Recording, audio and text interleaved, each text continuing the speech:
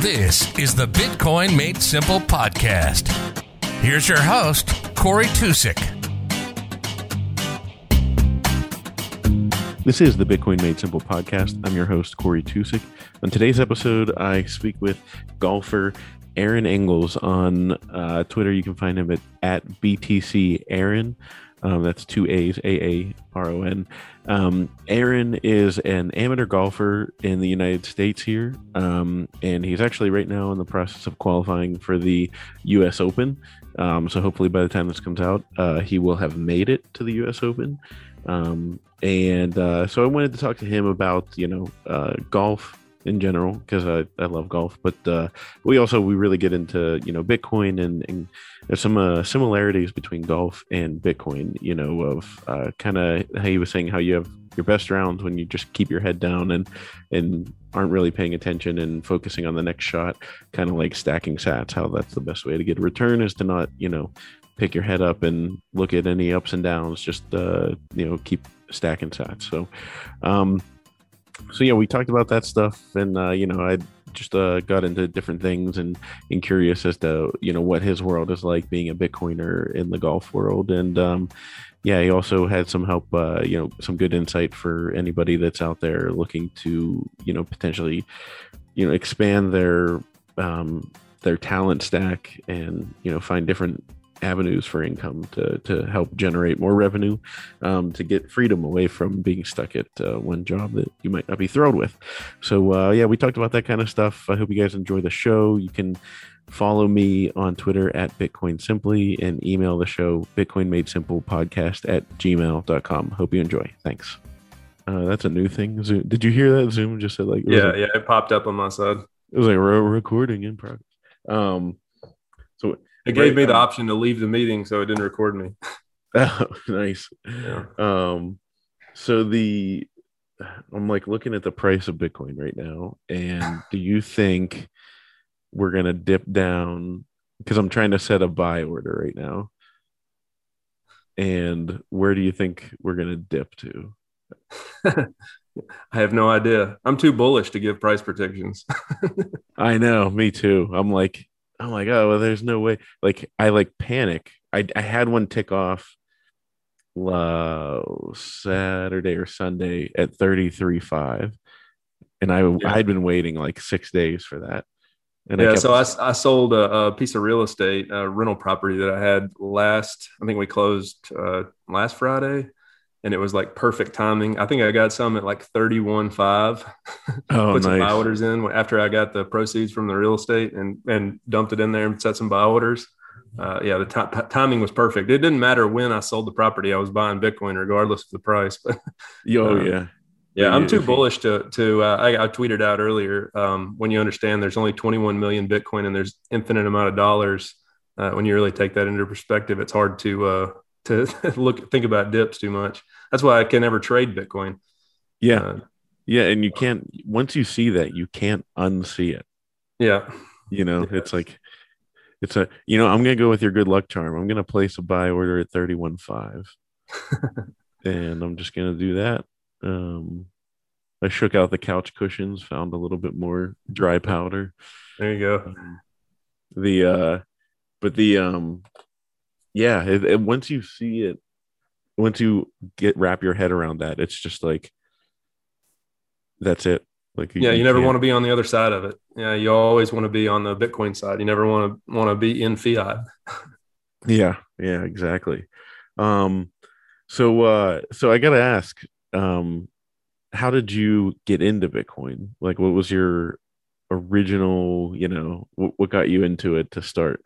Yeah, so I guess I would go back to like Ron Paul. That was probably like the start of like kind of going down the libertarian rabbit hole. I think I was in either just out of high school or in high school when Ron Paul was campaigning, and I remember starting to follow that, picking up on some of that stuff, and that kind of got the ideology of libertarianism in my head and got me thinking, more logical about that kind of stuff.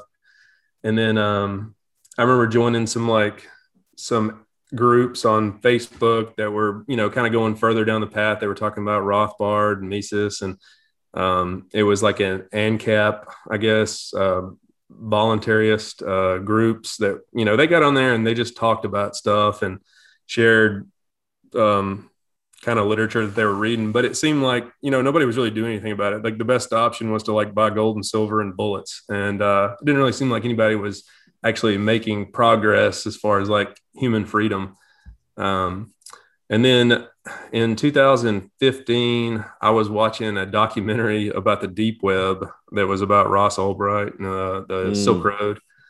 And there was like a little, probably 2 or 3 minute, just little blurb in there about Bitcoin that kind of touched on Bitcoin, but didn't really explain it. I'd heard about Bitcoin in like 2012, 2013 on a job site. I was working and some guy was buying drugs and I just kind of blew it off. But then in 2015, when I saw that on that documentary, I got a little bit more interesting but between the time that I'd first heard about it until that time, I think I had read like The Creature from Jekyll Island, and I had done more studying about the monetary system. I remember watching Mike Maloney's whole series on like the hidden secrets of money.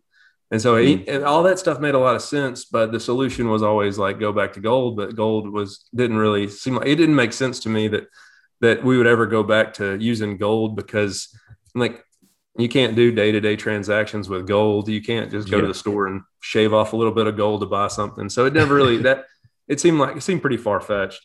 But then in 2015, I saw that documentary and it just got me looking at it. But then my first inclination was to like figure out why it couldn't work. Like how can you have something digital on the internet that's scarce? And so my first like dive into the rabbit hole was to kind of disprove Bitcoin. Like I was going to figure out why I could create more of it, or I was going to go create my own Bitcoin or create some Bitcoin. And, 3 months later of like, that's all I did was read about Bitcoin, trying to figure it out. 3 months later, I was like totally sold on it and just going back to all my buddies, telling everybody about Bitcoin. I thought everybody would just kind of like catch on and it'd be like instant, but like people just ignore you. They just think you're a crazy guy. And so, when you're going down that rabbit hole, you look around at your friends and nobody's like thinking the same way. And so you pop up every once in a while, like, am I crazy? Or does this make sense, or am I crazy? So you have a lot of those moments as you're as you're going down the rabbit hole, you're like learning about Bitcoin, and it's kind of opens your eyes to other things. That's kind of how I fell into it. Was just that deep web documentary, and that kind of kicked me off. And then it was like Andreas Antonopoulos videos every day, listening to podcasts. There weren't many podcasts back then. Like Ansel Lindner had one that he just talked about Bitcoin and markets. And there were a few other crypto and Bitcoin podcasts that I would listen to pretty regularly. But that kind of sent me down the rabbit hole. And so that was like pretty good timing, kind of led right into the 2017 bull run. And that kind of like, when that happened, it was like perfect timing for me, because as I got into it, it was fairly inexpensive and I was still learning about it. And then I was like pretty validated. I was validated pretty soon after with the bull run of 2017 that maybe I was onto something. Yeah. And what was your entry point? Your first entry point? I would say like I started dabbling. I may have bought like a little bit of Bitcoin on Coinbase in like late 2015. Okay. Probably late 2015 or early 2016. The price was like $300 or $400 or something like that. But you're one of the lucky ones to get in that early and think of, Yeah, you say that, but like my conviction then wasn't near what it is now. So like, yeah, that's true. If I knew what I know now back then it'd be a totally different story. But so it was just like a little dabble. It was, might have bought like $25 worth here and played with it. And I remember like the aha moment. Then this was probably in 2016 when I bought some Bitcoin on Coinbase, and then I sent it to like a paper wallet, and then I sent it to like my phone, and then I sent it back to a paper wallet, and I was moving this Bitcoin around. And I remember having it on this piece of paper, and I thought, wow, this piece of paper has value. How weird is that? Like this, that I have these private keys and I can send this anywhere in the world. Nobody can stop it. And it's just on this piece of paper, and I can hide this piece of paper in a book or something like that. It was just that aha moment where it was, I realized that I had something that was a bearer asset that I could kind of move around and do whatever. I could just store it in my head, or I could store it anywhere. Mm-hmm.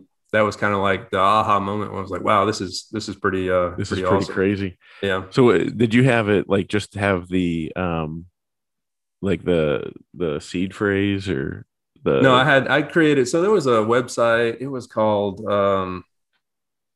maybe it was like bitaddress.org or something like that. You could go on this website and you could like, you would just move your mouse around and it was use the entropy. Well, you would download the website and then you could move it to like a computer that wasn't online. Like you would put it on a USB.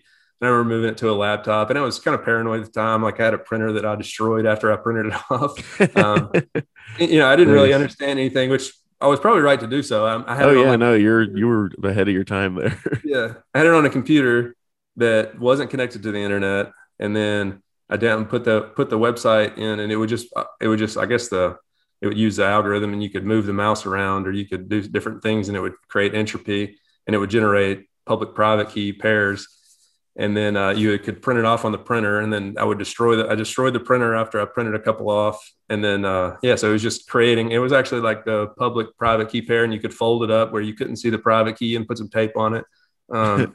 Yeah, that was like the first thing I found to like how to store Bitcoin. Was I remember just looking at a YouTube video. It was like how to create a Bitcoin wallet, and it was some guy describing how to make a paper wallet, and that was like my first wallet that I had.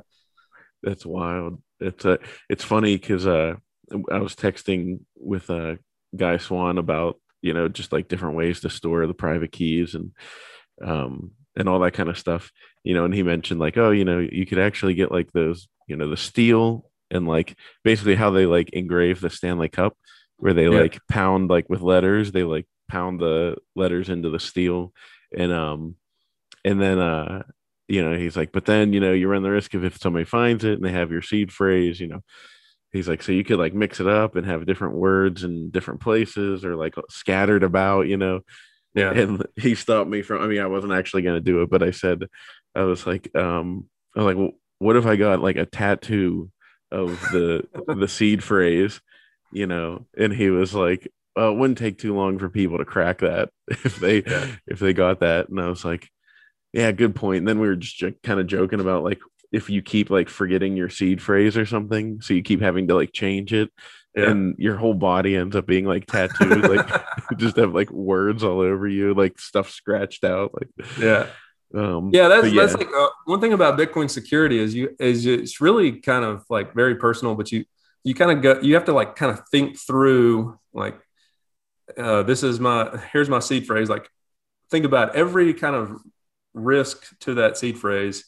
And so there's not like a one size fits all like security approach, but you have to think about like what could happen. And then you try to mitigate against like anything that could happen to your, like how you could lose your Bitcoin. So first thing you want to do is like mitigate against like your own, like if you screw something up yourself. So you want to be careful there, but then you would need to mitigate against like flood or fires or someone breaking into your house and getting a hold of your seed phrase. And so then you start thinking about like different locations to store it. So it's really just like its own rabbit hole where you're just trying to think through everything that could happen and then mitigate against it and then think through like the next stage. And so there's a lot of people that do that on Twitter, and you kind of thinking about like the risk or the threat models to your seed phrase. But yeah, I've used the steel, like stamping stuff in steel before, done some of that, and used multi-sig. And so, I mean, it's all personal how you should, how you want to do it. You really shouldn't really even talk about your security. That'd be the first step, is not to talk about it. Yeah. Oh yeah. No, I'm with you there. That's why I was like, okay, all right, not tattooing. So I'm going to figure out something else. And I mean, I thought I had that same thought too, because whenever I was like texting Guy, I was like, he's probably like, everybody does their own thing, like it's like if somebody asked me how to store their keys, I would not tell them how I did it. I'd be like, Right. I'd be like, oh, there's some, I mean, because there, like you said, there's a bunch of options. Yeah. There's not a one size fits all. This just basically depends on your situation. Like if you have your own Citadel, then maybe it's safe to keep your keys at your place, if you feel like it's secure. But then if you're kind of mobile and you move around and you live in an RV, maybe it's not the best place to keep your keys. So you have to really think about your own situation and how think through how like anything that could happen and just try to mitigate against those chances. maybe as I near the end of my life, like when I'm much older, I'll spend my retirement creating like a national treasure type like search for everything. Yeah. Um just for my kids and like grandkids to look for, like, Yeah. just to be like, hey, like, this is dad's final gift for you. You have a fun adventure. And then like halfway through it, they'll be like cursing me because they'll be like, why did he make it so hard? You could just gave it to us. Yeah. I remember the Um, first time that I had bought some Bitcoin, and it was like probably during 2017. And I remember the first time I got on like an airplane afterwards, and I was like, man, if this airplane crashes and my wife can't figure this out. So I had like this full list of instructions, and it was hidden. So she couldn't find it unless she really started going through the stuff like on how to get access to the Bitcoin. But I didn't want her to have it just in case she wanted to do something. I wanted her and make sure that something happened to me before she got her hands on it. mhm. It was pretty nerve wracking though. Like the first time, like you're doing something where like, if something happened to me, even though plane crashes are pretty rare, but Yeah. some of my thoughts were like, what if something happened to me on this trip and I'm not there to like help her find this? So I've been like writing down like a full list of instructions on how she could access it. And it was like, reach out to somebody who can help you with this. Yeah. Find an expert Yeah. and someone that you can trust. Yeah. Um, so all right, so I gotta ask then, how is Bitcoin going through the golf world? Because well, give a little background to the audience on like your golf experience and Yeah. how where you are as a golfer and all that kind of stuff. Okay. So yeah, I played golf, kind of as a hobby when I was younger, like probably 13, 14 years old. My dad used to take me out to the golf course and we'd play, but I didn't really play competitive golf. And I had a lot of other interests. He wanted me to play, but I didn't. I was playing football and doing all kinds of other stuff. And so I came to college on a football scholarship. I was playing tight end at a small school in Tennessee, and the golf team was terrible. And I was like, well, I can play. I can like hit the ball. I'm all right. And so I walked Hmm. on the golf team. They wanted warm bodies on the golf team so they can make a team. And I went out for the first year. I was playing football and golf, and I was terrible at golf. I was shooting 80s and 90s in the tournaments, not very good. But this was while I was going to two-a-days and practicing. And then Hugh Freeze, I don't know if you know that name. He was a head coach at Ole Miss eventually. He started his coaching career at the school I was at. He came in and he started recruiting like some really good athletes to play football. And I Hmm. remember one day I looked around and I was like, I'm never going to be able to play on this team. Like these guys are going to kill me. And so I just decided at that point I was going to like focus on golf and like try to be, I felt like I had a better future if I just played golf versus playing football. I know I wasn't going to be any good at football.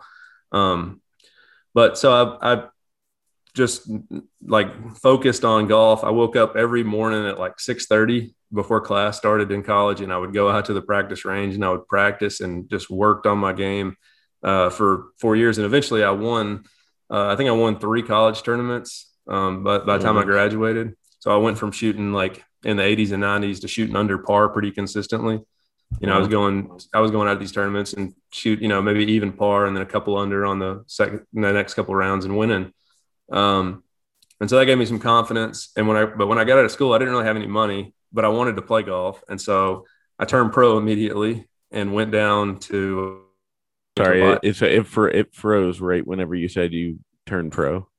Oh yeah. Sorry. Okay. So yeah, when I turned pro, I went down to Georgia and was playing on this, mini tour in Georgia.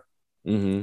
And, I was broke. I didn't have any money. I was just trying to get by. And so it was expensive to play in these tournaments. So I was having to like find ways to get money. It was $1,000 a week to play plus, your expenses, travel expenses. And if you won, you didn't, you won, 10 grand. It was like not enough to really keep you going. And I You got got burnt paid out. $1,000? Yeah. You had to pay $1,000 to play. And if you won, you got Oh, you. 10,000. If you finished in the top 5, you might get your money back. And so it was just basically legalized gamble or golf gambling. There was no sponsorship money, and I wasn't ready. I didn't have the money to go to Q school or anything at the time. So I went back to work and basically got burned out on golf and hung my golf clubs up and didn't play for 4 or 5 years. Just was completely burnt out after that grind of trying to make enough money to keep going. Um, and those guys down there were like, I wasn't quite ready for like the talent level they had. I mean, I was going out there and shooting a couple under par and finishing like middle of the pack at best. They were shooting ridiculously low scores on these golf courses. And so I went back to work and got into construction. And then like 4 or 5 years later, I got a little bit more financial stability and settled down. And I was able to start playing a little bit again, and really like the freedom of not having to play for money and not the grind of that tournament golf kind of freed me up. And in 2018, like I had one of my best years ever. I won like a tournament in Kentucky, a pretty good sized tournament in Kentucky. Then I won the Tennessee State Am, and then just kind of got on a roll. And I think I won like 4 or 5 pretty good sized tournaments in a row in 2018 after getting my amateur status back. And then, and so that's kind of where I am now. I've still playing in kind of like these high level amateur tournaments, like nationally ranked amateur golf stuff. Like it's called the Cocktail Tour for mid amateur golfers. And right now I'm kind of, if you ever watch the movie Tin Cup, that's what I'm going through right now, where he has to go through qualifying for US Open. I've made it through the first stage, where the first stage there was 80 players and you're playing for 5 spots. And so I made it through that. And then my next stage is I'm hoping it's going to be, we'll find out today. It should be in Jupiter, Florida, just north of the conference in Miami. And it's like 2 days after the conference. So I'm going to fly down to the conference, practice up a little bit while we're down there, and then go try to get through final qualifying for the US Open and in Jupiter. And if I get through that, we'll be playing at Torrey Pines.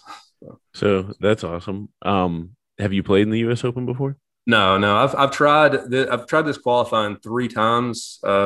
But the first 2 times I didn't make it through the first stage. And so this is my first time through the first stage of qualifying. Nice. So so then how many are going down to Jupiter, Florida? We won't know until I think today at like 5 o'clock, they're going to release the fields. So there's like 12, I think there's 12 different qualifying sites, and maybe 500 guys playing in those 12 sites. So it'll probably be, 70 or 80 people in each site playing for 5 spots or 6 spots, something like that. Okay. So you'll be about 50, 60 people, something like that. Yeah, probably. And then you got, they call this the longest day in golf. What's coming up? It's on June 7th, but you got to walk. It's 36 holes in one day. You tee off at 7 a.m. You play your first round, and then you get a small lunch break, and then you tee off in the afternoon and you play, and it's a grind. Like, yeah, there'll probably be 15 or 20 people who after the first round, they've played bad and they would draw. They don't want to go play the second round just because everybody's exhausted. But the longest day in golf, at the end of that day on June 7th, like they'll have the whole US Open field set. Okay. Well, it's funny, the US Open. So I actually, I live right next to the Oakmont Country Club, like pretty close. Okay. We're in Pittsburgh, where they have the US Open there like once every 10 years. Yeah. And it's they say it's the hardest putting green. Like I don't know if you've ever like been there or seen, remember watching the US Opens there, but they say it's like putting on a sheet of glass. Yeah. I've seen that. Yeah, I remember Oakmont. So who won last at Oakmont? Was it Dustin? I think it was Dustin. Yeah, it may have been. Yeah. And then in 2007, it was Tiger lost to was it Angel Cabrera? Angel Cabrera, yeah, that's right. It's so funny just because it's like, once every 10 years, like the entire golf world, like just comes down on, this little small town outside of Pittsburgh. Yeah. And it's fun. But like even yesterday, like we're driving past it. And my son, who has like a little set of golf clubs, he's 5. But he's got his set and he loves the driving range and all that kind of stuff. And we're driving past it, and I pointed out the golf course. I said, "That's the one, because we see lots of golf courses. I'm like, that's the one, that's the one where all the guys play on TV, and he asked, when's it going to be next? And I was like, I forget, but I think it's in like 7 years. It'll be back. And I said, don't worry, we're going. Like I've already processed that. Like we're going, like we're booking the tickets. I've budgeted. You're gonna be there when he's gonna be like 12 or 13 or something like that. Oh, that's perfect. Which Yeah. would be like prime age for like Yeah. a young golfer to go, hopefully see like, Jordan Spieth and whoever's new and, like Yeah.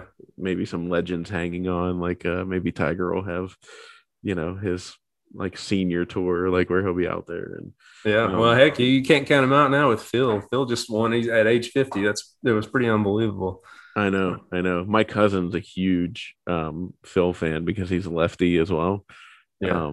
So I used to like give him a hard time before Phil won the Masters in 2004.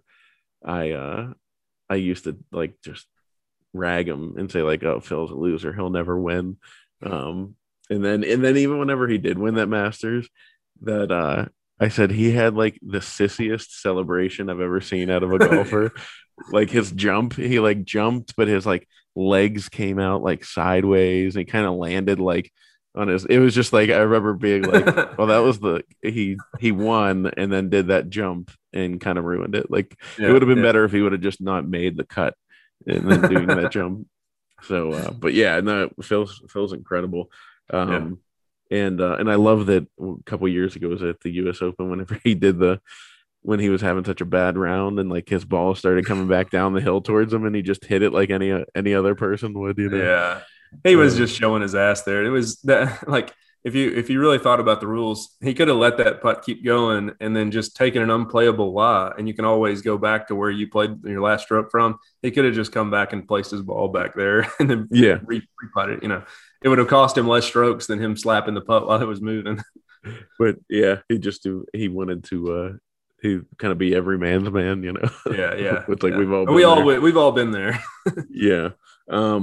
All right, so I got to ask you then, because this is my quest to stay in competitive stuff. Like I'm 35. How old are you? 35. Okay. All right. So we're the same age. Yeah. And I tell my wife all the time, like there's different things. I'm like, yeah, I can go pro and like anything, like it's going to happen. Like I haven't accepted that my hockey career is over. Like I played at the University of Pittsburgh. We were in varsity, we were a club, but if anybody watches the club, like there's really good, D1 club. But we weren't like the next tier. And like, when it came to like playing after college, it was like, I could go play somewhere quote unquote professionally and like literally make like $18,000 a year and like have to be like painting houses on the side. And, it was like I had my chance to get into my movie career, so I just went for it.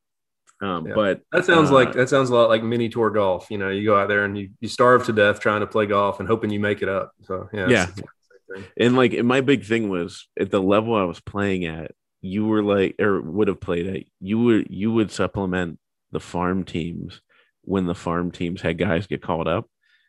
And it's not like baseball where there's like AAA, AA, single A. And like if you're in single A in baseball, you have a chance. Like, they're just working your way up. Like in hockey, if you're not in the AHL, like the direct minor leagues, like you're not going up. So anyways, so ever since then though, like I keep saying, because Mario Lemieux was my favorite player and he retired and then came back at the age of 35. So I keep telling my wife until I get past that, like then I'll like when I hit 36, then I'll be like, okay. Because right now in my mind, I'm like, Lemieux came back.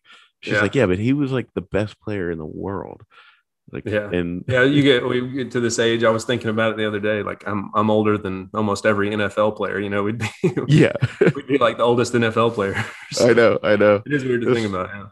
It was funny because I interviewed Sean Culkin and was like talking to him about like players I knew that played in the NFL that like friends with and stuff.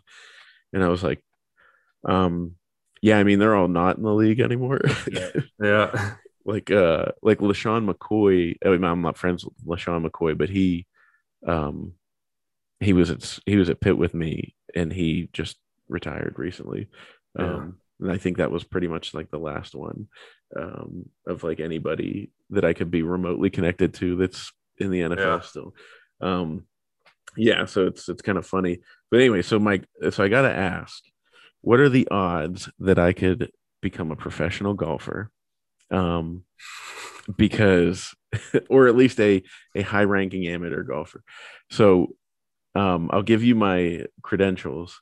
So I played hockey, so that's what got me into golf because it's pretty natural transition. Um, and for anyone listening, I'm not trying to brag. I'm just, I'm not a great golfer, but I can hit the ball. Like my drive is on average like 340 yards. Wow. And mostly straight, but probably not. Like that's the thing though, is like when you're playing public courses, it's probably not straight enough to be like playable on, like a US Open course or something like that. There's all those factors that you have to play. But last summer I went with my father-in-law, and the one hole I hit I literally hit the farthest drive I'll hit in my life, probably. And I remember like I use like trackers and stuff to like keep the distance. But when I hit it, I said to him, I said, that's the farthest golf ball I've ever hit in my life. And we measured it out. And it was 374 yards. Wow. And then the next shot, this is where I struggle, is like playing the irons in the fairway, stuff like that.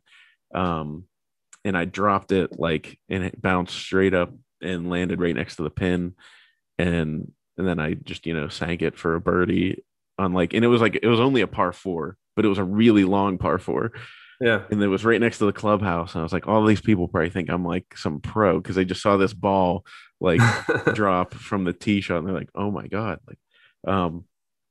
So I've been wondering since then, because then after that, we go home and we're like watching on TV, and I'm like most of my drives are longer than these pros. And it start playing mind tricks with me where you're just sitting there, you're like, wait a minute, like, come on, if I can hit it farther than these guys, what do I have to do to be in a competitive arena there? So go ahead and shoot my dreams down and tell me that it's not possible. Well, in golf, it's not about how far you drive it. It's about how many strokes you take to get it in the hole. So your short game, like driving is very important. A lot of people downplay driving. They say the putter is the most important, but whatever you hit off the tee is probably the most important club you're going to hit that on that hole, because you have to get it in play. And that's why a lot of the professionals could hit it further than they do, but they know how important it is to hit it in the fairway or to hit it in play. And so a lot of people, I've played a lot of golf in college and stuff with guys who hit it a long way. And as they went on to play more competitive golf later in life, they start dialing it back. And so you're trying to dial it back a little bit and then make sure that you get it in play. So it's better to be 300 yards in the middle of the fairway every time than 340 yards, but 2 out of 3 of them are in the rough or out of play, or, you just can't lose those shots. So a lot of people will start dialing it back, but that's one thing that it's hard to do on golf is it's hard to gain the power. If you have the power, it's easy to dial back and put it in play and hit the fairway. It's hard to go the other way. If you're somebody who can only hit it 260, it's hard to pick up those extra 20, 30 yards to be in the field with other players who are, because most people, I'd say most pros hit it between 280 and 300. The anomalies out there like Dustin Johnson and Bryson and Rory, those guys, they hit it further than everybody. But then, the majority of the field is hitting between 280 and 300. So, driving is important, but it's really the one thing that those guys do that's people don't understand is how good their short game is. If they're in around the green and they're have a decent look at it, if they get short sided, sometimes they can't get it up and down, or if they get a bad break. But if they're around the green, they're getting it up and down a lot. They're chipping in a lot, and they're holing a lot of putts. They're not giving away a lot of shots around the green. That's usually the biggest difference. Some of the best golfers I've ever played with, when they roll a putt, it looks like it's going in every time. Every time they hit a putt, doesn't matter if it's 30 feet, 40 feet, it looks like it's going in the hole. It's when you're playing against them and you got some money on the line, every time they hit a putt, you kind of pucker up a little bit watching that ball roll. You're like, oh no, it's going in. And it'll skirt by the edge. That's some of the, everybody who's ever gone on to do pretty good things in golf, like, that's what Tiger, he came out as like this great ball striker, and he hit it great. But if you look at like when he putted in clutch situations, he made a ton of putts. Yeah. And so you have to be able to get the ball in the hole. And that usually, it's like goes back to like your wedge game. Like if your short irons are good, you can hit it closer to the hole. That's going to help you make more putts.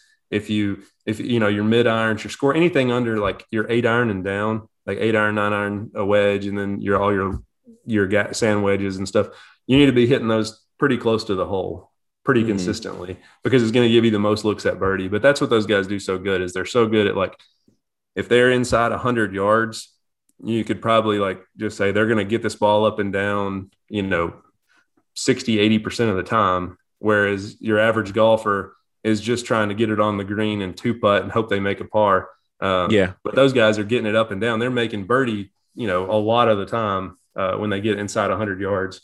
And so that's like your scoring. Like if you drive it good, it may limit the highest score you can shoot. So if you drive it in the fairway every time, you're not going to shoot a lot of high scores, because you're going to be able to get it up around the green.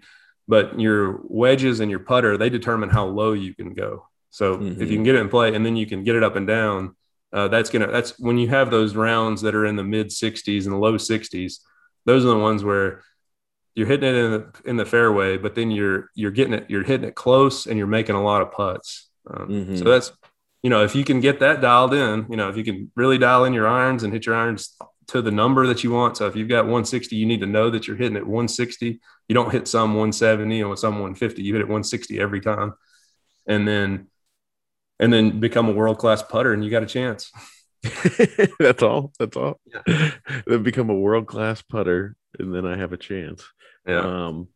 That was the biggest thing that changed in my golf game when I went from being not bad. I was okay. I could hit it okay, but to winning tournaments was a mindset shift in putting.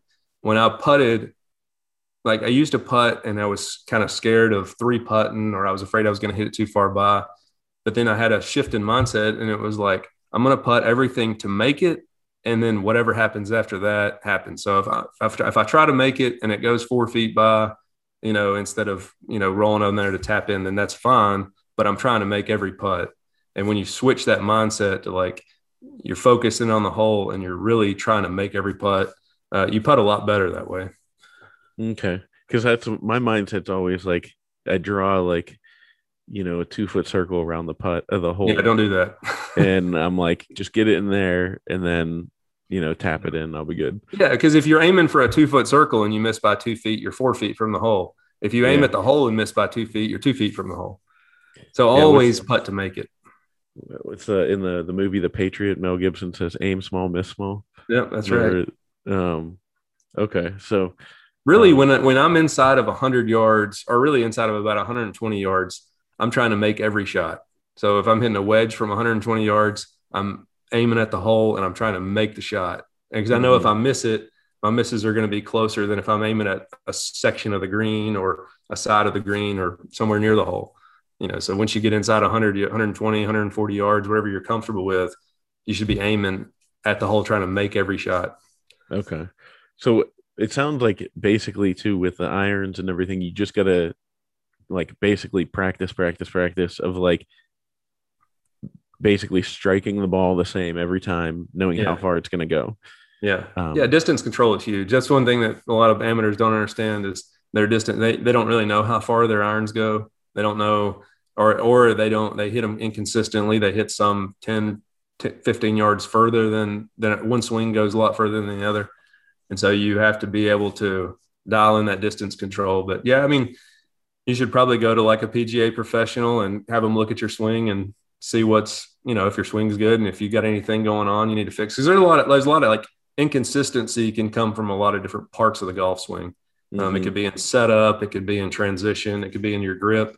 And that's hard to fix if you're just practicing hitting balls. If you're just hitting it every time, you may be compensating for something that's wrong in your swing. But you may need to get that checked out.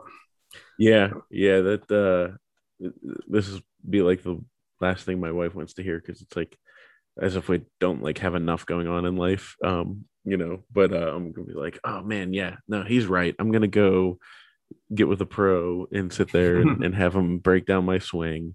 Yeah. We're gonna figure this out. And I mean, I love a challenge and anything like that Yeah. where it's like where I'm like, yeah, dude, like let's do this. If I have the raw talent, like I'd love for somebody to be like, all right, like let's polish you up. And because it's funny, like whenever you have a good round of golf, I've shot in the 70s a couple times. Um, so it's not like I'm killing it with the irons and putting, but like when you shoot well, I always tell people, I'm like, it's so funny whenever you're playing well and you're shooting like under bogey golf, you're just like, yeah, like it's so simple. You just hit the ball into the fairway Yeah. and then chip it onto the green and Yeah. then two putt, maybe you one putt sometimes, like Yeah. it's a Sometimes, simple yeah, game. some of the best rounds of golf I've had is when I get through playing and the guys I'm playing with say like, great round, man. I'm like, I really didn't feel like I did anything. I just, it was easy that day. I not hit it on a lot of greens and made some putts here and there. Like I just remember playing vividly with some of my buddies not too long ago. And I think I hit all 18 greens and shot 65, 7 under at our course, and didn't feel like I did anything special. Just was hitting a Yeah. lot of greens, hitting a lot of fairways, and made a few putts here and there, and birdied a couple of par fives. And I didn't really know where I was, but you kind of get into the zone when you're playing well, and if you can stay in that mental framework of seeing every shot and playing with confidence, that's how you really shoot your best scores. If you start thinking about your golf swing and thinking about like your score and all this stuff, it's kind of detrimental to your score at the end of the day. Yeah, it starts to make you unravel. Yeah. So so we're gonna play golf at some point. Okay. And I might hit the ball really far, but then the rest of it will be terrible. Yeah, I do love going to like the range though, and like Yeah. just absolutely bombing it. Like, Yeah. the one range near us, the farthest sign is like 250. And then it's like all woods after that. So it is just fun whenever you sit there because I just go there for fun. But then like when you hit like 10 straight into like the woods beyond everything, like everybody's like starts looking at you. I'm like, I had a great slap shot, so that probably has something to do with it. Yeah. Um, Yeah, that's but, one thing about golf is to be really good at it. You have to love the process of getting better at golf. Like it's not about like there's one like when I went from being decent to being really good at golf, I didn't really think about my scores. It was more that I enjoyed getting up every day and going to the golf course and practicing and working and trying to get better. It's like that love of the process, kind of like Bitcoin. You got to stay humble and stack sats, keep your head down, and just keep accumulating. It's the same mindset where you're staying patient and you're going out every day and practicing, and you're enjoying the process more than you are like the rounds that you're posting. Yeah, you don't get too high or too low. Yeah, they follow you.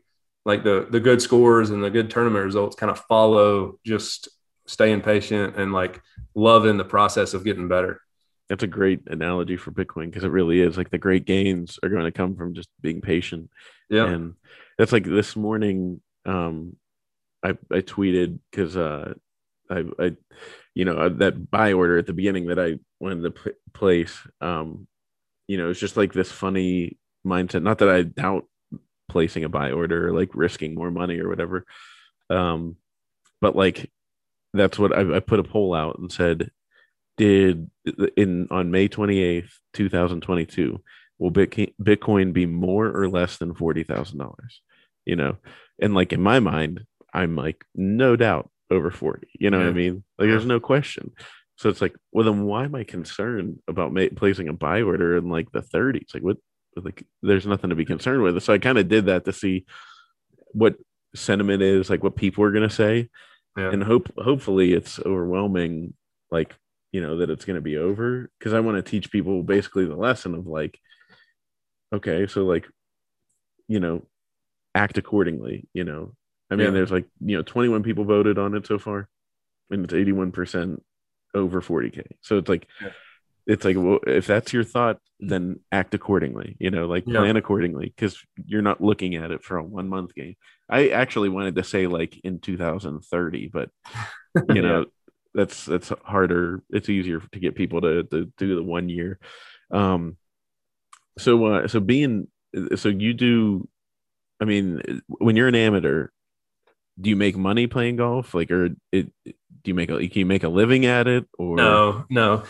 Yeah, that was so when once I got kind of financially established and I started a business and I kind of do some other investment stuff that gave me the flexibility to play, to kind of have my own schedule, and I wasn't trying to make money playing golf. And so there's a difference. Like, so high level amateur golf is probably just as good or better than like the mini tours and the low, the some of the professional golf. But the difference is when you're an amateur, um, you're not playing for prize money. You're playing for, basically silver platters and trophies and maybe a little gift shop credit. I think, you can win up to $750 in credit. So you can't make a living doing it, but you get to play some of the best golf courses. All of the you get really to play good, for free, or no, you have to pay tournament fees, but they're not $1,000 a week. They're, you're paying 150, $200 to play in a golf tournament. but you're playing You're the best basically just courses. Yeah, and you're playing some unbelievable golf courses. Like the courses that I've gotten to play as an amateur, playing in amateur tournaments, were 10 times better than any course that I got to play as a professional. We get to play some like really exclusive private golf courses that are well manicured and really prestigious. Just courses that are hard to get onto. If you're wanting to just go play it as a public and you're not a member and you don't know a member, like they're almost impossible to get on these golf courses. But they'll host an amateur tournament, and if you qualify or if you get invited to these tournaments, you get to go play some really special golf courses. There was one up in Kentucky. There's a course called Idle Hour, and I never heard of it. It was just, I got an invitation to go play a tournament there after I won the state am, and kind of started digging into it. And there wasn't a whole lot about it. There wasn't a lot about the golf course publicly. And so I talked to somebody who knew about it, and they said, you need to go play in that. And so I signed up to go up there and play in it. And you pull up into the parking lot, and it's kind of a rundown parking lot with an old fence. It's just really old school. And they have this old clubhouse that's not a whole lot to look at. But then you go through the clubhouse and you pop out in the back of the golf course and you see the putting green and the driving range. And then you look out and you see it's like the most beautiful piece of land that I've ever seen on the earth. It's like perfectly manicured, fairways and greens. And that was one of the best golf courses, probably the best golf course that I've ever played. And it was just because I got invited to play in this tournament. And, if I was a professional or if I was doing it for a living, I'd never get that opportunity. Yeah, that's awesome. And like, I love it, thinking of like old school golf. Did you ever see the movie The Legend of Bagger Vance?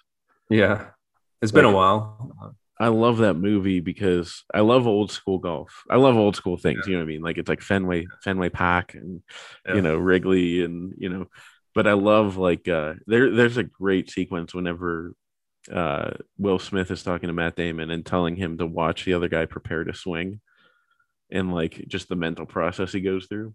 I love that. But yeah, I love that. So what's the best course, or what's the most famous course, I guess, that you've ever played on? Because you just answered the best course, but the most famous course I got probably like Bethpage Black. We were driving through one year and played there. You ever play Pebble Beach? I have not played Pebble Beach. I haven't played out west much. Played kind of up the East Coast and played a lot in Florida. Played PGA National a couple of times. The best golf courses were either Idle Hour in Kentucky or Chenal in Little Rock, Arkansas is a really good golf course. And then the Country Club of Birmingham, the West Course, is pretty unbelievable. It's one of the toughest, most well manicured golf courses I've played. Old Waverly is pretty famous. They played the U.S. Women's Open there and played a couple of USGA events there. But yeah, I think probably the most famous, the most well known would be Bethpage Black. Played it from the back tip. Played out there. I knew it was a hard golf course. Decided I wanted to test it, and we walked out there, and I played on the very back box, to stretch it out. It was like 8,000 yards from back there, and I I think I shot 38 on the front and it was going to the back. And I had one bad hole and I think I shot 80, but I had it was like one hole. I got it in a bad spot and ended up making like a 7 or an 8, which is easy to do out there. Oh, I'm sure. Yeah. Yeah.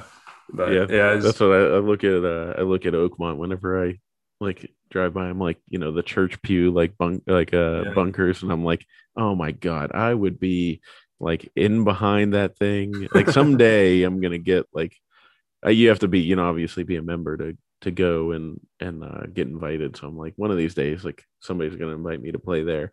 It's always funny when people are like, hey, you want to play at this country club? And you're like waiting. You're like, is it going to be the one? And then they like mention one of the other ones. Like, yeah, I mean, okay, that's nice, but thanks for inviting me. Sure.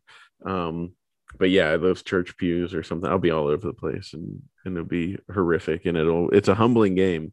It for sure. You have a lot of expectations when you show up at a golf course and they usually fall apart pretty quick if you're not ready for it.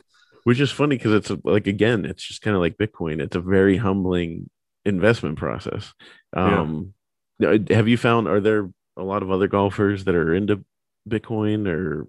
I mean, my buddies, the friends that I've eventually convinced of Bitcoin, but I would say most golfers are not in a financial position where they need Bitcoin. And so they don't see it right away. It takes a little bit, whereas somebody who grew up in, most golfers grew up pretty well off. They didn't really have financial hardships or anything. A lot of people, I mean, I'm not saying not all golfers are like that, but so most of the people that I know are still pretty skeptical about Bitcoin. Most of the people in the golf world, which I've convinced several of them that they should own a little bit anyway, but they're probably not as orange pilled as I am or have gone as deep down the rabbit hole yet. What you need to do is get Tiger Woods to be orange pilled. I mean, if Tom Brady can be orange pilled, then Tiger Woods, because when you got that much money, you got it. I feel like he's on the other end of the spectrum where it's like, okay, like a lot of the guys are well off, but when you're Tiger Woods, like you got to be thinking like, okay, like how am I going to protect this thing? Because obviously, if they're going to print money into oblivion, then I got to do something about this. Yeah, or we need to get Ricky Fowler with the orange jumpsuit on. He likes to wear that orange. Just put a Bitcoin logo on it and ready to go. So if you make the U.S. Open, then are you going to wear a Bitcoin themed? Yeah, I'm going. You already have a pre-plan? Bitcoin head to toe. Don't have anything picked out yet, but when we get in, we're going Bitcoin head to toe. I'm going to put Bitcoin logo on the golf bag. I'm gonna have my caddy wearing Bitcoin stuff too. So we'll go. I have to talk to designer because I'll claim that I coined it. I'm sure somebody else has said this because a lot of people always say that Bitcoin is the separation of money and state. But I thought, like, what if it was the separation of person state? Because they always say church and state, so person state.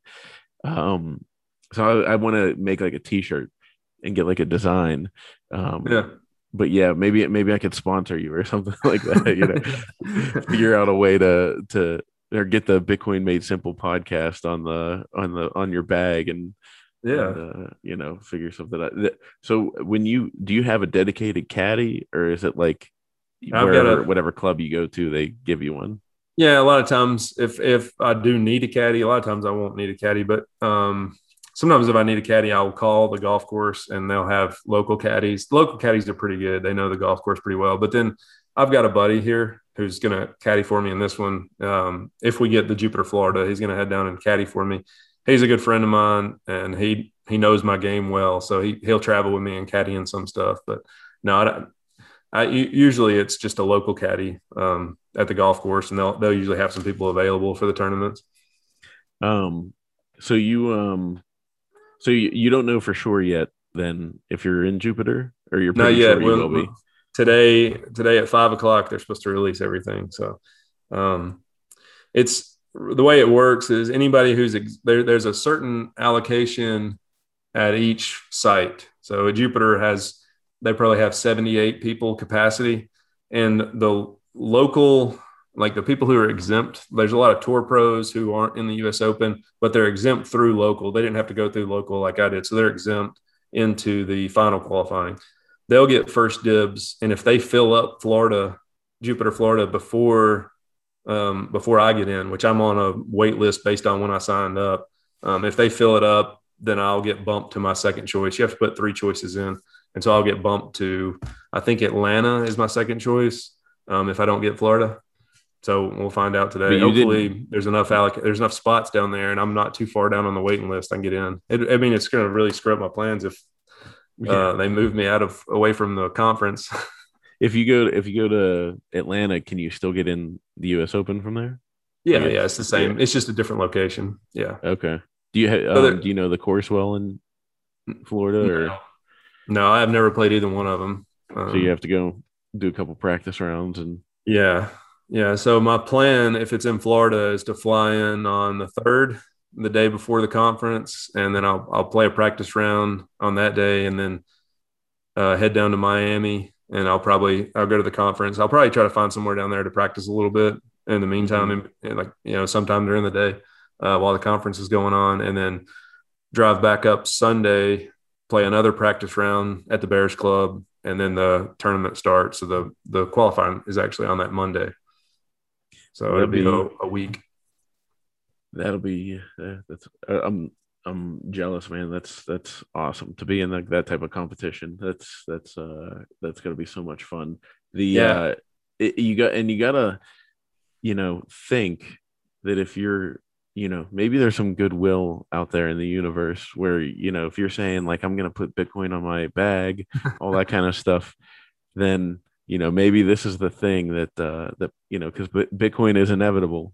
Yeah. So, maybe this is the thing, the stars are aligning and it's going to propel you, and it's going to be like, the universe is going to be like, let's give him all the help he can get, and let's get him the U.S. Open championship. Let's win the whole thing. Bitcoin Twitter has given me a lot of confidence and support. They're saying I'm for sure in. So if you put up some betting lines, they'd probably get some action on Bitcoin Twitter. Well, you could, if you. Let's just hypothetically, extrapolate this out. Say you get in, to the U.S. Open, you got Bitcoin all over. You're going to get a ton of attention just for that. Yeah. You know what I mean? Like that's and so you'll probably have like 100,000 Bitcoin followers by the end of the weekend, because the cyber hornets will just be all over it. Yeah. And then let's just say you win the whole thing and just, are on fire, win the tournament. Then all of a sudden Bitcoin shoots up to, 200,000 that day. Maybe it's meant to be, it could all be tied in. Part of my theory of my 1% theory that Satoshi's from the future and laid this all in, so that it went through it back to the past so that it would, effectively work as best as possible. And 2021, this would be have an amateur with Bitcoin all over his bag win the U.S. Open. I think sounds pretty storybook to me. Yeah, and all my balls have they're all number 21. I order them special at the beginning of each year to like get through the season, and all of them they're Pro V1s. They're number 21 instead of having like 1, 2, 3, or 4. They're all number 21, yeah. And then on the side, there's like a special thing that says HODL on the side. So you have the Pro V1 logo on one side and then HODL on the other side. Nice. You'll be able to get some easy sponsorships too, because Jack Mallers is doing the Indy 500 Bitcoin car this weekend. But I can't be dressed like that Indy 500 Bitcoin car looks. I don't think that would work. Yeah, that'd be a little hot, a little loud. Yeah, you gotta tone it down a little bit. So what do you do then? I mean, for the life of an amateur golfer, like, what's the business you have that you do? Yeah, so I've got some rental property, and I own a like a little self-storage, like a mini storage unit complex, and then I've got a construction company that kind of focuses on like outdoor decks, patios, pergolas, and fences. Mm-hmm. So I do that. I've got a crew that kind of runs that, and then the other investment stuff. Back before I kind of got into this stuff, I was working for a construction company, and kind of go back to what sent me, like some of the stuff that sent me down the Bitcoin rabbit hole is I started thinking about myself as a business, and and like if you're a business and you're an individual and you have a job, then you have one customer and you have one product. Your one customer is your employee, and what your product is your time. And so I wanted to, you start thinking about that. Did you just tweet that recently? Yeah. Yeah, that's, I was going to say, it was like, I remember reading that and I was like, man, that is perfect. Yeah. You have to diversify. You need to get more products. You need to have a bigger product line. So you need to be selling something other than your time, and you need to have more than one customer. So whether your customers are multiple employers, or whether it's actual customers for a business you own, because you have to escape that rat race. That rat race is like when you're just constantly selling your time for business, you can't get your time for money and the dollar. You can't. It's hard to get ahead. And so that was along the lines of the time I was getting Bitcoin, and Bitcoin gave me some financial freedom to do that stuff, where I was able to escape having one employer and selling one product to having, I kind of wanted to diversify and have multiple streams of income. Yeah. And, it's changed the way I view like jobs and employment for sure. Yeah. Well, that's such good insight for anyone that, if you're listening to this and haven't like taken you're still, stuck in one job or whatever, that's the way to look at it. Cause, I think about, my wife always tells me I come up with stories about people. I mean, I'm a filmmaker, so that's part of what I do. Yeah. But like I could see somebody on the road and I don't necessarily think badly. I'm not judging them, but I come up with a story in my head of like what that person, if they could be in another car, they could be crossing the street, whatever, like what do they do? But there's this one guy in like a rental property near us where like I see him walking. He walks every day to work at like, I think he's like a mechanic or something at one of the local, like Jiffy Lube or something like that. And he lives in this like rental property, and it's like, like, are you free or are you in prison? You know what I mean? Like, right. Like you get up every day, you go work at this job, and you have to earn a living and do something. You can't just sit around and do nothing. But you go, you earn your living, you go back, you watch Jeopardy on TV, you drink a couple beers, go to bed, wake up, do it again. And it's like, you got to figure it out. Like, are you happy with that? Yeah. Is that a prison? Are you enslaved? Yeah. It might have been you on Twitter that posted. I saw somebody post that said, like, it was a quote. It was an old quote saying how you're like, nothing is more enslaving than like the person who thinks they're free or something like that. Yeah. I didn't tweet that, but I like it. Yeah. So you ended up getting multiple different streams. Yeah. I would say like, that's probably the number one step that I would suggest for anybody who's trying to want to do that is you don't have to quit your job, but like start a side hustle, do something to like generate some other income. Because if you have an employer, your employer is your only customer, they could move on, they could find somebody else, they could fire you at any time, and then you're an insolvent business. So you want to diversify to give yourself optionality, and then that also gives you freedom to say no. Like if you're sick of your job and you've started a couple of side hustles, you're doing other stuff, it gives you the optionality to where, hey, my time's not worth coming here every day, 40 hours a week. I want to go play in some golf tournaments, or I want to do this, or I want to do that. It gives you freedom and flexibility to kind of do what you want. Yeah. I mean, I would even say like, because with like this podcast, like I've said multiple times to people, I'm not doing this with the hopes of making money. I'm doing it with the hopes of learning as much as I can. And I figured, talking to other Bitcoiners and like getting people's perspectives was the best way to do it. Yeah. But I mean, if I wasn't an entrepreneur or out on my own doing multiple things, like I would never have the free, I mean, you imagine having like a 9-to-5 job and being like, oh yeah, I can spend like, 4 or 5 hours a week on a podcast. Like, no, it's insane, So then with being an amateur golfer, like how much are you golfing? How many days a week are you on the course? Right now, I would say when I was trying to play professional golf, it was, that's the one thing they do is you get up and you work, and it's just a job. So you're playing every day, you're practicing every day. For me, it's, with the U.S. Open qualifying coming up, and we're kind of getting into tournament season, I'm playing 3 days a week and then practicing another 2 or 3. So I usually have a day or 2 off when I'm not kind of trying to work on my game. But that's not year round for me. That's kind of leading up to tournament season. And then once we get through the summer and then into the fall, I'll kind of ease back a little bit into the winter. Now, if you're playing professional golf, you got to keep your 8 hours a day.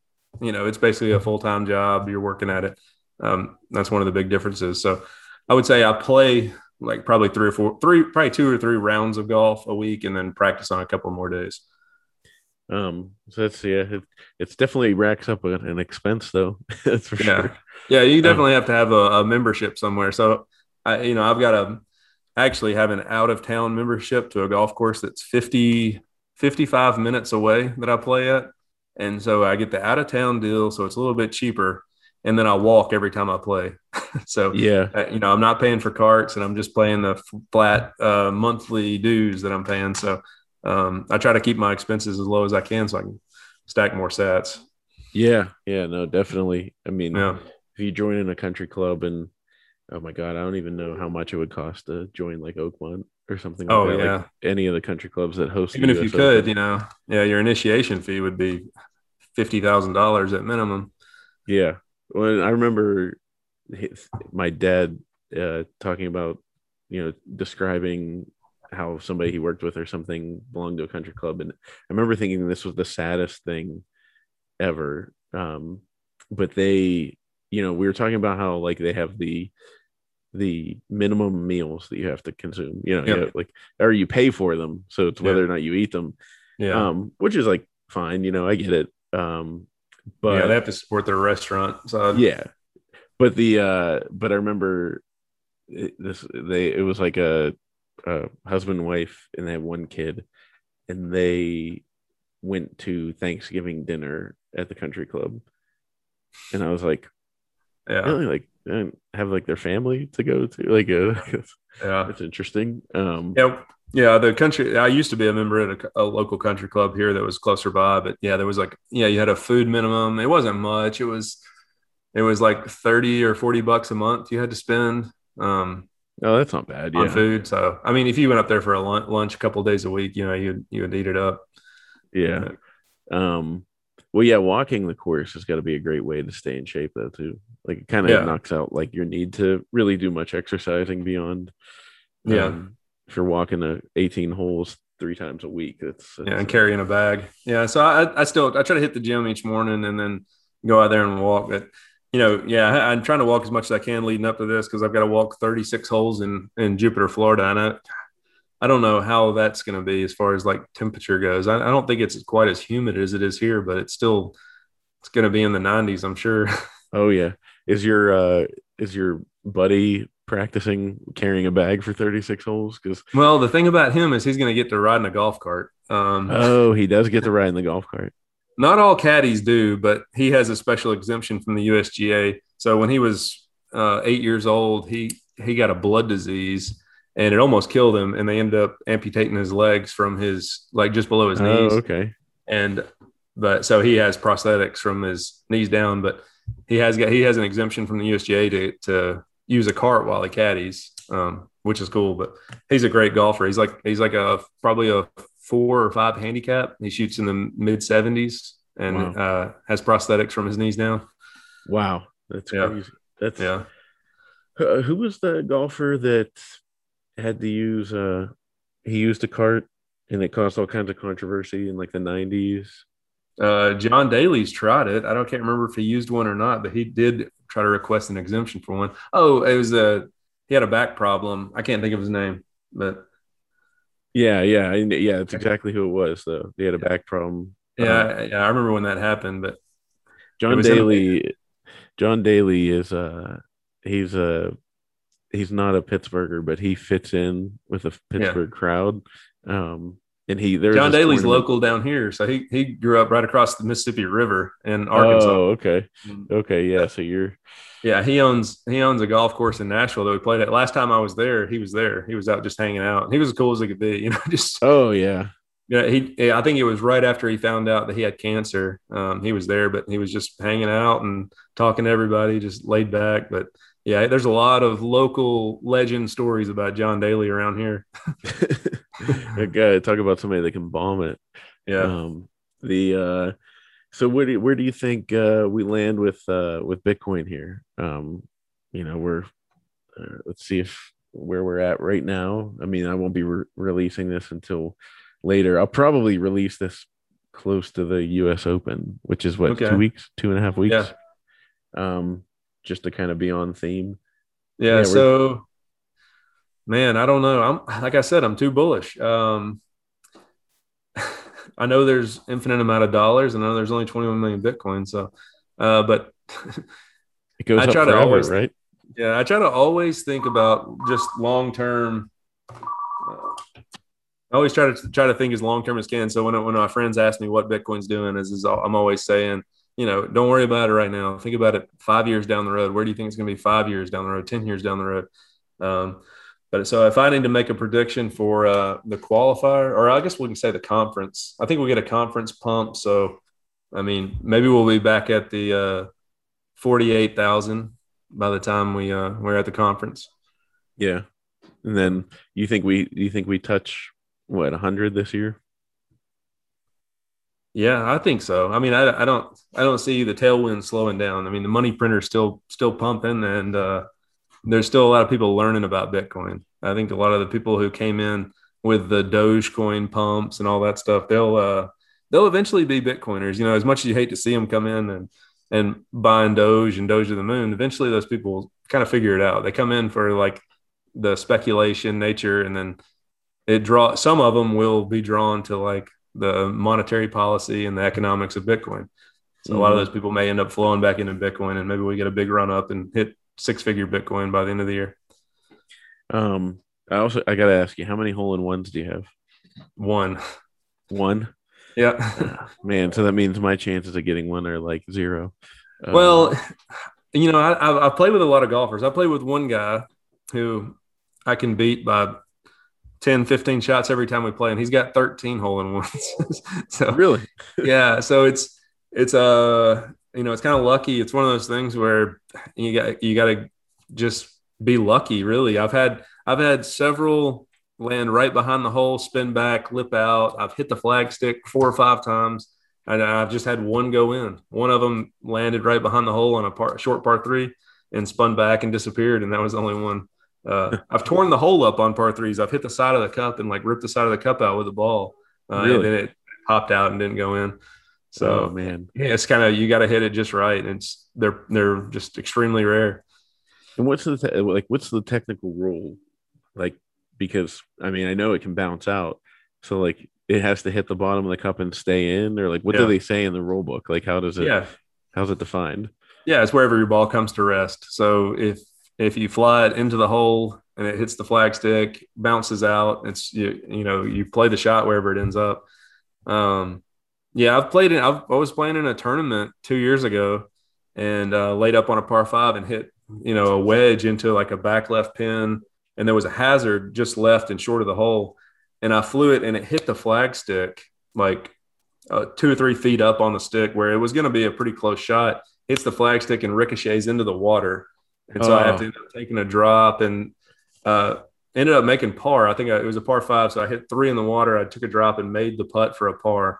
But it was those unfortunate breaks where you get bad bounces, and if it hits the side of the hole and comes out, you have to play it where it ends up.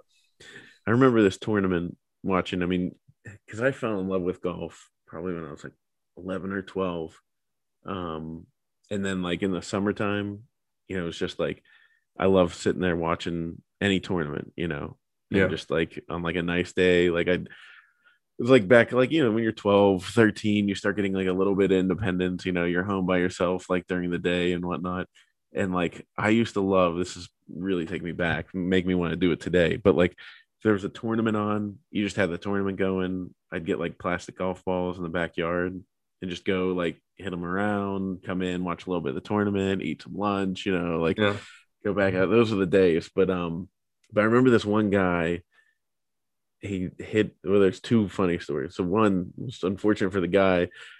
It was a hole in one where he holed right into the cup and it bounced out but it hit so hard it looked like it hit a parking lot, and it like bounced up and it went in the water. So it was from a hole in one into the water. But I'll never forget this other one, where like the drive went off towards like the walkway. It was going out of bounds, and they have the overhead shot, and it kind of like messes with your depth perception and like the way the ball, like where the ball's actually going. And I remember seeing this one guy. It wasn't a huge tournament, so there's just like stray people like walking along there. And this guy was just walking, and I'm like trying to judge. I'm like, oh my god, I think this guy's gonna get hit by the ball. And he has no idea. He's not looking where the ball's coming. But sure enough, it landed, and like it was probably like a foot and a half in front of him. It landed and bounced up and hit him right in the balls, like just crushed them. And it was just like, I remember seeing that on like live TV on like ESPN or something, being like, like, that was amazing. It was just like one of those things where you're like, I can't believe that just happened. And like, nobody's going to believe it, Like maybe I saw like a replay of it one time and that was it. Like, but I didn't have a smartphone to record it or anything like that. There was a Rory McIlroy hit a drive right one time, and it went through some trees and ended up in a guy's pocket. It went into the guy's pocket, and they had to go in there, get a rules official, and figure out where to drop it to take it out of the guy's pocket. That was pretty funny. So what if the guy walked with it in his pocket and then laid down next to the hole and had it roll out of his pocket and into the hole? What happens then? Yeah, I'd have to get a rules official for that one. I don't know the answer to that. What the guy ended up doing is I think he just stood there still until Rory got there, and then he took the ball out of his pocket, and Rory dropped it where the guy's like just underneath his pocket where his foot was. So the guy had to move out of the way, and then he took a drop. But, yeah, that's wild. That's wild. What's the craziest thing you've ever had to hit off of? I mean, I've seen people hitting them off grandstands. Was that Dustin Johnson a couple years ago? Yeah, Phil Mickelson's done that plenty of times. Well, the craziest shot I've ever hit was actually out of the clubhouse one day. We had a bet that we could hit a shot out of the clubhouse doors. It's Tin Cup style, or no, it's Happy Gilmore. No, it was Tin Cup where he hit it out of the doors. I've hit it off the cart path plenty of times. I've had my ball settle down like in a tree, not like too high up, and I've chipped it out of a tree before. That's better than taking the penalty. Yeah, if you can just advance it back to the fairway, if you can just get it out of there, then if you take the penalty, you're losing a shot and you're still having a drop right there. So if you can just it's risky because you could miss the ball, or you could, it could bounce a weird way. But that's probably the weirdest thing I've ever done. Is I had to climb up. It wasn't high off the ground, but it was high. It was like I was having to hit it like a baseball shot, just chip it out of this bush, but it was up in the air. Are you allowed to do the Happy Gilmore? Because being a hockey player, I did the Happy Gilmore for like the first year and a half that I played golf. And then I got yelled at once I got to like a good course, like on the first tee. Like I got so casual with it that like that's just how I did. Lined up and ran up, and I was getting ready to do that, and the course official or whatever they're called, the ranger, he was like, whoa, whoa, whoa, whoa, and I was like, looked over, and he was like, we don't do that. And I was like, but I was like, trust me, I'll hit it like normal, and he was like, no. And then I literally, like, after that, I was like, all right, I'm not gonna go through that again because it was kind of embarrassing. No, there's nothing in the rule book that says you can't do it. You can do that. You can run up and hit it if you want to. Yeah. Oh, you should do that at the U.S. Open. I saw it happen it wasn't too long ago. Somebody did it in a tournament. Went up, and I was on the first tee, and in a PGA event, and they were kind of either way back or they had made the cut, but they had played bad on Saturday, and I can't remember who did it, but the announcer was talking, and it looked like he was lining up a shot, and he just stepped right into it and ripped it down the fairway. It's probably the best shot he hit all week. Oh, everybody, the fans loved it. They got a huge kick out of stuff like that. People doing stuff weird. How many people will be at the qualifier? Like, is there a decent crowd for that? Yeah, probably. I'm not sure exactly. Last time we had one of these, we used to have one in Memphis that was pretty close by, and I used to go out there and watch. And it usually there's a few people on each hole kind of watching, or people will follow certain groups. And it depends on who you get paired with too, depending, how many people will be following you.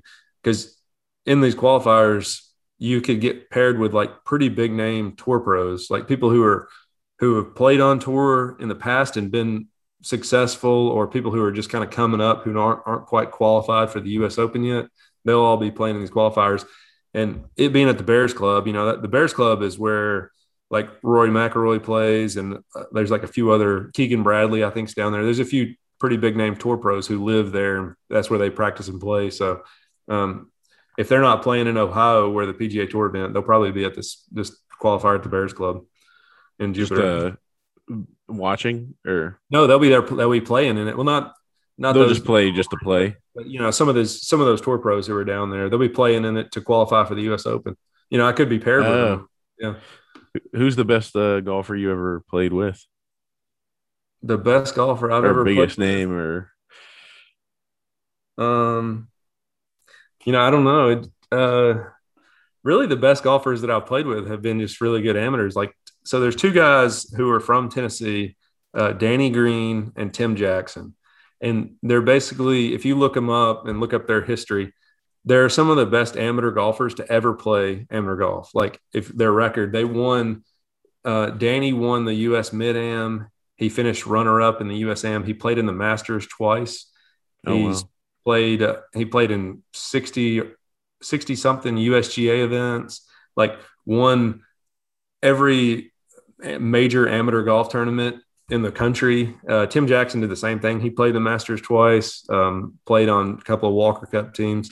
But those guys, they're a little older now. Both of them are like in their late 50s, early 60s. But like just playing with those, I play with them a lot in amateur tournaments, and they're like just seeing how they play the game, how they approach the game, and knowing like what they've done. They've traveled across really across the whole world playing competitive golf as an amateur, and those guys are unbelievable. But the people, like some of these young college players, are pretty dang impressive playing with those guys. How far they hit it, they're really good. Some of those have a lot of potential, but yeah, I can't think of any, like, just the best player I've ever played with. I don't played with quite a few tour pros. I played with a guy who won the Big Break, Jimmy Brandt. We got paired together in a tournament. He ended up winning the Big Break a couple of years later. He was good. But, yeah, I haven't played with any really big name stars or anything. Well, if you get paired with Rory, I think that would be. Yeah, Rory will be – he'll be through local, or he'll be through finals. So if I get paired with him, it'd have to be during the U.S. Open and have to be like on Saturday.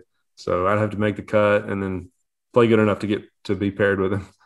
Well, but if you make the cut, then you can stack a lot of sats, right?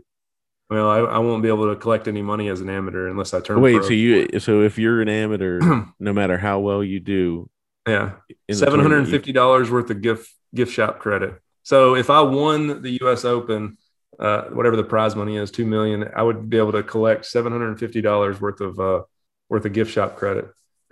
Would you turn pro to take the $2 million? I don't know. That's a good question. I'll have to think about that after I get through this final qualifying. Because I mean, I don't know when I'd have to declare though. So you'd have to declare, and then otherwise you get $750 worth of gold. Yeah, I would have to declare pro before the tournament, I think. Has any amateur won a major? Yeah. So back in early 1900s, like amateur golfers were kind of different. It was a different mindset. Like the pros were just like the working club professionals, the people who worked and taught in golf. And then the amateurs were like, I don't know, it was different. Amateurs were a lot more competitive. They were almost better than the pros. And so there's been 5 or 6 amateurs win the U.S. Open, but this was the last one to do it was a long time ago. Phil Mickelson, when he first came out, his first win on the PGA Tour, he was an amateur. Oh, really? Yeah. So there has been some to do it, but it's been a long time since anybody's, competed at that level in a major championship. Can you qualify for other PGA events as an amateur? Oh yeah. You can go do any Monday qualifying for like a PGA Tour event, and then to get in. So at the U.S. Open, I think the low amateur gets an invite to the Masters. So if I was to qualify for the U.S. Open and then make it through and finish low amateur, I would get an invitation to play in the Masters next year. And then there's other ways to qualify for different tournaments. So you can pretty much qualify. I think the PGA Championship is all PGA professionals. There's no amateurs that play in that, but most other tournaments, there's an avenue for an amateur to play in it. Have you ever played in a PGA tournament? No. I've tried to qualify for when they used to have the FedEx St. Jude in Memphis. I tried to qualify for it once or twice. And then I've tried to qualify for the U.S. Open a couple times, but now they changed that one. Now that's a World Golf Championship in Memphis, so they don't have qualifying for it. And then, the biggest tournaments that I've played in as far as professional golf were like just the mini tour events and Hooters Tour. Some of those like decent golf. I mean, there was good golfers that played in those, but it wasn't PGA Tour level. I gotta do a tournament just to I gotta find one just to be like, I was in a tournament, Yeah. There's probably plenty of local tournaments around where you are. You just go sign up as an amateur. They'll probably ask for you for a handicap. So you may have to establish a handicap. How do you do that? You just enter scores. So you go play and then keep track of your score. And then there's the USGA does the handicapping system. And so you just log in, you create an account, and then you post all your scores into a handicap system, and it spits out like if you're scratch, you're a 0, if you're a bogey golfer, you're an 18 handicap. And then you just, there's limits on handicap for dinner tournament. So to sign up for the US Open, I think you have to be like a minimum, you have to be a 2. So you can't be above a 2. But anybody can sign up to play in it. Huh. That's pretty wild. And then you have to wear like the long pants. You can't wear shorts. Well, I get to wear shorts all the way up until the U.S. Open. So if I make it to the U.S. Open, then I'll have to wear shorts. But for the qualifying, I can wear shorts. Okay, because I mean, man, that's the only downside to. Yeah. I've always thought is like, man, how do they wear the long pants? Like, yeah, that would be brutal. Because even like wearing nice shorts, I'm like sweating to death. Like compared to like what I would. Yeah, I want to make that one of my life goals is that I could wear shorts every day. That was like, if I knew I could wear shorts every day. And that would mean like I was living somewhere warm and I didn't have like a job that required me to wear pants. Yeah. No, I think from beginning of junior year until my end of my senior year of high school, I didn't wear long pants. Other than like a formal dance or, like a wedding or something like that. But I refused. I didn't like the way that the pants wrinkled up around my feet and ankles. It was like uncomfortable to me. So yeah, in the wintertime, it'd be snow outside and I'd be walking into school with shorts on because and also too, I still do that pretty frequently. My wife's like, what are you doing? And I'm like, well, if I'll be freezing for like 30 seconds in the parking lot. Yeah. And then I'm going to be sweating to death inside Target. Like I'm going to die in there because it's so hot. Yeah. So I'm not wearing, I always thought I want to have like air conditioned pants. That'd be like my one invention. If I ever invent something, it'll be air conditioned pants. There you go. Well, yeah, I gotta figure out how to be something because I don't even know how to put spin on the ball. Like that's the thing. Like I have no idea. Like I can when I'm chipping, it's just trying to place it in a certain area on the ball. Like somebody asked me like, how do you put backspin on it? I was like, I have no idea. I've done it accidentally before. The way I think about like chipping and putting spin on it is if you ever played ping pong, you know how you put backspin on it or you put topspin on it. So you're doing the same thing. You're doing it with a golf club and the ball's sitting on the ground. And so to put spin on it, you have to cut underneath it, but you have to hit it with a downward blow.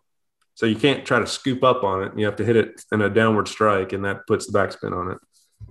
But you're trying to swipe the face down the backside of the ball. So then you're not going to have a huge follow through on a backspin when you're getting backspin, right? Yeah, I mean, you're gonna have a downward blow, but then you're gonna follow through the same but way. it'll just be a little different. You're not trying to scoop it off the ground. You're Well, really I don't try. digging into I the don't dirt. try to scoop anything off the ground. So all of my shots, you're going to come in with a descending blow and strike the back of the ball, and then follow through. But you never try to chip up on it. If you're chipping, you're always going to be hitting it with a downward blow. Okay, Or so you're always a pretty level blow. So you're always getting the divot, and Yeah, they're not. You shouldn't have too much of a divot when you chip. You should sweep the top of the grass. You're catching the ball, but you're sweeping the grass. okay, so you're not digging into the dirt. No, not digging. You're not sitting there like no, boom, Yeah, no. Like a sand trap. In a sand trap, I'm lost. I don't even know. Sand traps just open the club face wide open. Not wide open, but open the club face. Open your stance, and then you just want to try to like slap the back of the club onto the sand and go through the sand. A few inches behind the ball. You want the sand to actually lift the golf ball out of the hole. So you don't actually hit the ball. No, you don't actually hit the ball. You're trying to like swipe the club under the ball with a wide open face, hitting the back of the sand, or hitting the back of the club to the sand and letting the club go under the ball, and then the sand lifts the ball out of the bunker. Wow. Yeah.